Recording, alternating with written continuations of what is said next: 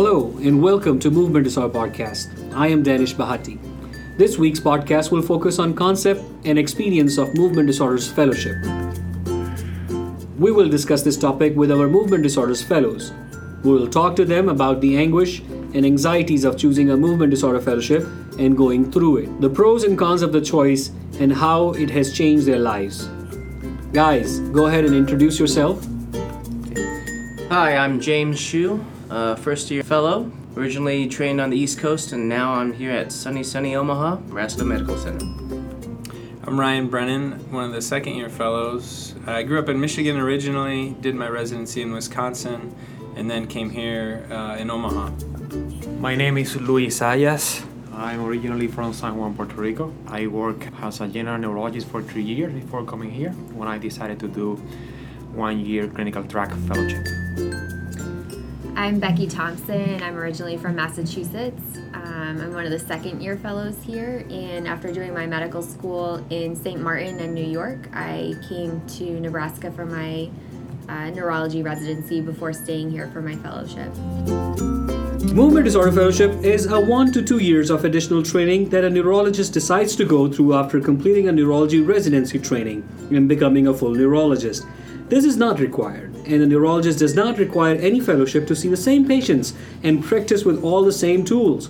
So, it really has only educational value to the person, but does not add any financial value. It actually requires a sacrifice of work for another 1 to 2 years on a much reduced salary and continuing with additional academic burden of research and educational activities.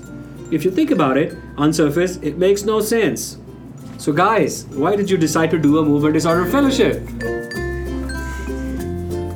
So in my case, after working for 3 years as a general neurologist in a small rural town in Illinois, I realized the necessity of having this type of specialty in my community. Patients usually need to drive 2, 3, 4 hours to find this type of care. So my goal is to complete this fellowship so I can bring this knowledge to my community.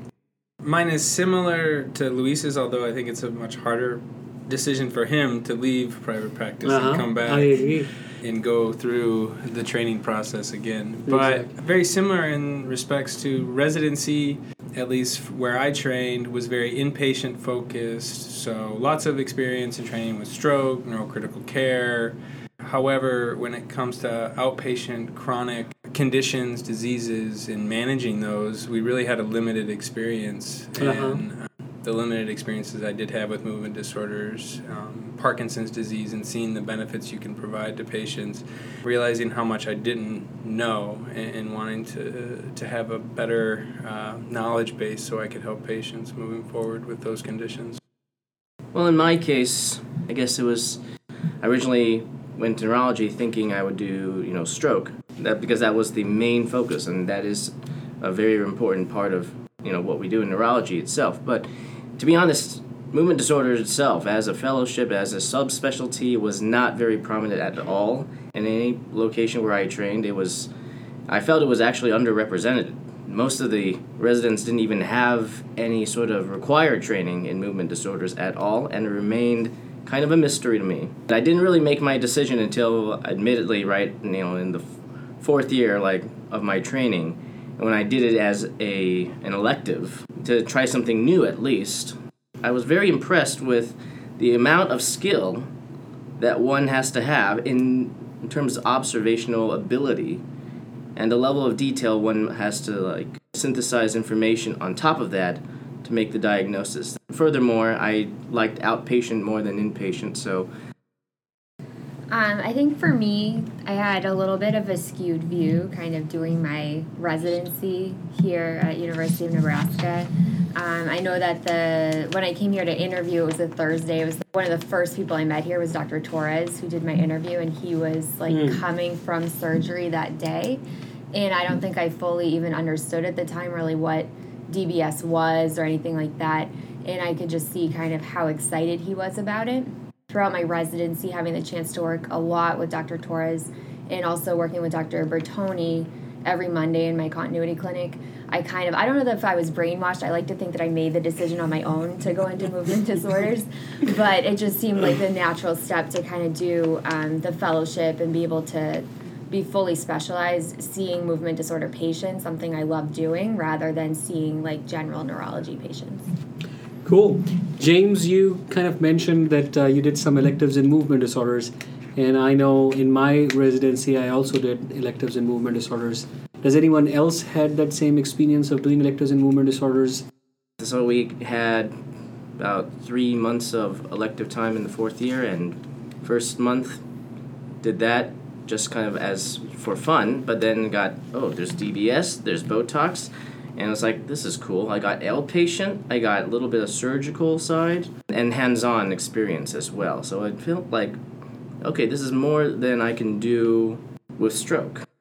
But one of the things I'd say about the electives is that it gave you enough to intrigue you and to grab your interest. But looking forward, if you want to be able to provide all of those therapeutic modalities for your patients, such as DBS and Botox, I really learned in those that it was going to take much more training.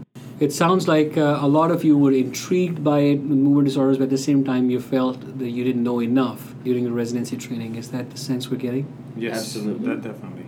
There is a significant deficiency in terms of teaching when you do a neurology residency. So even as a general neurologist, you would need a lot of movement disorders. Yeah, I sometimes, many times, used to refer patient to a movement disorder doctor because you get like kind of stuck with what should I do now because the lack of knowledge. That's a good point. What were you guys most worried about before starting movement disorder fellowship? I think I was probably most worried about I understood that there was so much that I didn't know.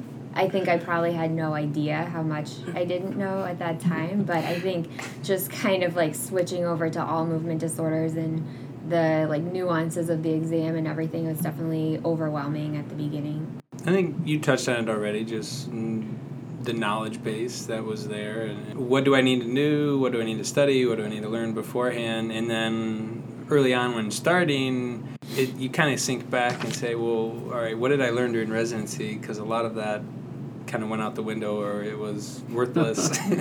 Very different approach in movement disorders. Yes. Now your localization doesn't help anymore. Right.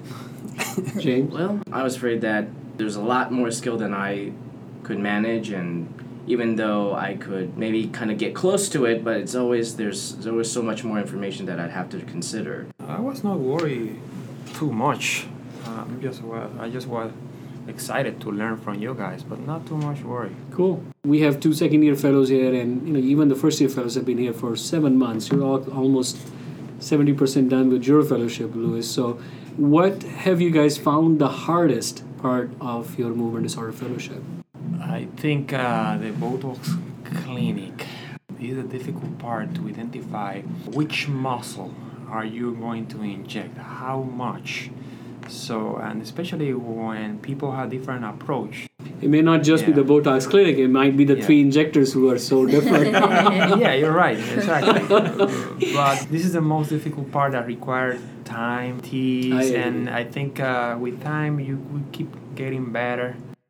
Yes, going Botox, I agree with it. DBS planning, especially how to, with the microelectrode recording, and then, how to plan and how to move the electrode. But I also like to add on, for me personally, still the ultimate challenge lies in telling apart some psychogenic patients. Now you got a lot of this information, but then some people have something real on top of psychogenicity. So, and how to tell that apart still, rather than kind of just say, okay.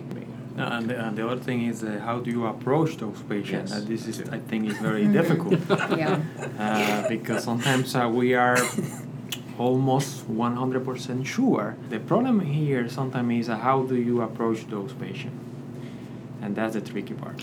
Do you think, Louis, are you more sure about telling apart psychogenic versus non-psychogenic movement disorders? Oh yeah, definitely.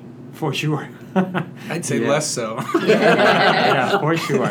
I think the most... That happens in second Yeah. year, right? Yeah. First year you're very sure, like I can tell. No. Second year you're mixing it all up again. Yes, there is one phenomenology that is extremely complex, and is at dystonia. Sometimes it's very, very difficult to differentiate psychogenic from organic dystonia. How about the second year fellows? What you have been here longer? What you have found Tremor hard? remains one of the most I difficult I completely agree. I complaints completely agree. to what you touched on, though, is also difficult to keep track of, and that's the techniques of 3 different attendings as far as, or preferences, I should say. I agree with the tremor. I've heard Dr. Torres' tremor lecture probably 4 or 5 times now, and it's like just when you think you understand it, then you go examine a patient and it all falls apart. And you can have at video rounds, we have 4 movement disorder experts sitting in one room, all arguing over the phenomenology that they're looking at in one video. So you sit there wondering how are you supposed to, like, what is the right answer, and it just gets harder. What about some of the things that you really loved about your fellowship? And I think this fellowship in Omaha, what I like the most about the group is like it's like a family. All of you guys are very nice. You guys are always teaching. This is your main thing is teaching. It's not just putting us to do things and work. It's just you guys are very worried about us. What are we going to learn? And this is the kind of things that I love about you guys. That was a big reason why I chose here. One, like Luis said, the people. That was a big factor for me. But 2, the dedicated curriculum, and to find a curriculum, a structured curriculum, like one here, I don't know how many other programs out in the country have that. One of the things that struck me about this program is, I guess, the level of freedom. It's not as dogmatic. It's not like, okay, this is exactly what we have to do. A lot of the educators are pushing boundaries. They're finding better ways to educate, new ways of teaching. Dr. Torres, Dr. Body, yourself, kind of get excited about it. So that's really good. I agree with all 3 of them. that's easy going Right. last. I know. Because I just agree with all of the above. I kind of do that during conferences, so I know these tactics. Yeah. Is it kind of a UNMC trait? Is it because we did our think residency so, here? yeah, exactly. Okay. If we could all turn back and go back in our past, would we do it again? I would definitely do it again. Without a doubt. There's no doubt about it. If I had known about movement disorders as much as I do now, or at least a little, even a partial amount as I do now, I would have declared much earlier, and that would have been awesome. Talking about more practical aspects of doing this fellowship, how do you guys think it will affect your career and your interactions with your patients? In my case, I will specialize my clinic, and this is one of the reasons why I'm doing this, is because I don't want to practice general neurology per se. I just want to specialize my clinic probably 60% in movement disorder and the rest in other area that I'm also specialized. I think that, the ability to specialize and see all movement disorder patients is definitely a plus of doing the fellowship. It's probably easier to be able to do that going into academic medicine versus in private practice. I think also that doing the 2-year fellowship, being able to see from a range of different kind of mentors, the different ways that academic medicine can be practiced and arranged, it's definitely beneficial and has made it so that I've learned kind of what I want out of my next job. And being comfortable with a therapeutic technology like DBS, in which isn't offered everywhere, and not even general neurologists feel comfortable managing it, making adjustments, or being able to troubleshoot when there's side effects. And the comfort level I have with that technology now, and this is just one aspect, has made the fellowship, very valuable for me. The 2 years that I'll spend on this fellowship is definitely worth it, because the solidification of my level of confidence and on how to manage the more complex, finer aspects of DBS or Botox, but also just... 3 of you are almost done and would be leaving, and even you, James, starting is half done. Where do you guys see yourself 5 years from now, Dr. Thompson? Hopefully I'll be settled into an academic position, getting more settled into teaching residents. And, I think that the example that has been set throughout this fellowship of kind of the benefits of structured movement disorder education is something that I would like to kind of bring with me as I go. So I see myself working in a non-academic center, seeing mostly movement disorder patients. So the next 5 years, from what Dr. Torres tells me, is where we learn the most as far as just coming out of training. That's so right. It'll be interesting, but a lot of fun. And I'm also going into an academic position, returning back to Wisconsin. I'm always very clinical. Teaching is never something that's come easy to me, but you guys have definitely inspired me. As for me, it's still a little ways off, but so I imagine myself in being in first an academic institution and kind of establishing myself there and kind of getting my name out there. And this has been great, and let's end on an exciting note. One of the traditions we have on this podcast is asking each guest one thing about themselves that they're going to tell that they think nobody knows about them. I played the oboe for about 5 years. Professionally? No. Never? No. Did you ever perform in a bar? I was in a band in middle school, and then I quit in high school because you couldn't do sports and band. So I'm always looking for something to compete. So, for example, my goal now is to run 5K less than 20 minutes. Cool. So you're training? Oh yeah, definitely. Okay. So I have several things about me, but okay. One of them is so I English. I know English. I know Mandarin Chinese. I know a little bit of like conversational Spanish, and I'm trying to learn Korean right now. Wow. I was in LA and New York for part of my training, and so they were in heavy Hispanic Population. Patient population base. So Why Korean? because my girlfriend's Korean. Okay. You are an open book, Dr. Brennan. We know everything about you. Everybody knows, I think, pretty much everything. I'm trying to think of something that they don't, but I've been to India twice. Sometimes I tell people that, and they look at me surprised. And I'm With not Steve Jobs or right after? No, I actually did my last rotation in medical school in India, in Gujarat, and that was a very eye-opening. Gandhi was from Gujarat. Yeah. If you like Indian food, I haven't been able to find anything like it here in the States as far as restaurants go. So Very cool. You haven't been to my home. So.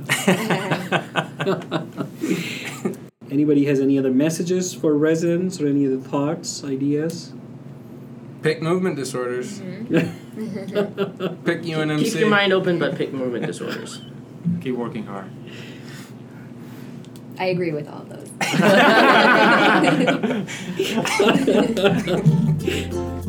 It's remarkable how fascinating the world of movement disorders is, and just to look at one facet of it can mesmerize you. I hope you're as thrilled as I am about today's episode. Your feedbacks and suggestions are highly appreciated. So write to us at unmc.mdpodcast@gmail.com and follow me on Twitter at DanishBhatti_MD. That is at DANISHBHATTI_MD. Hope to see you next time. Ciao, ciao.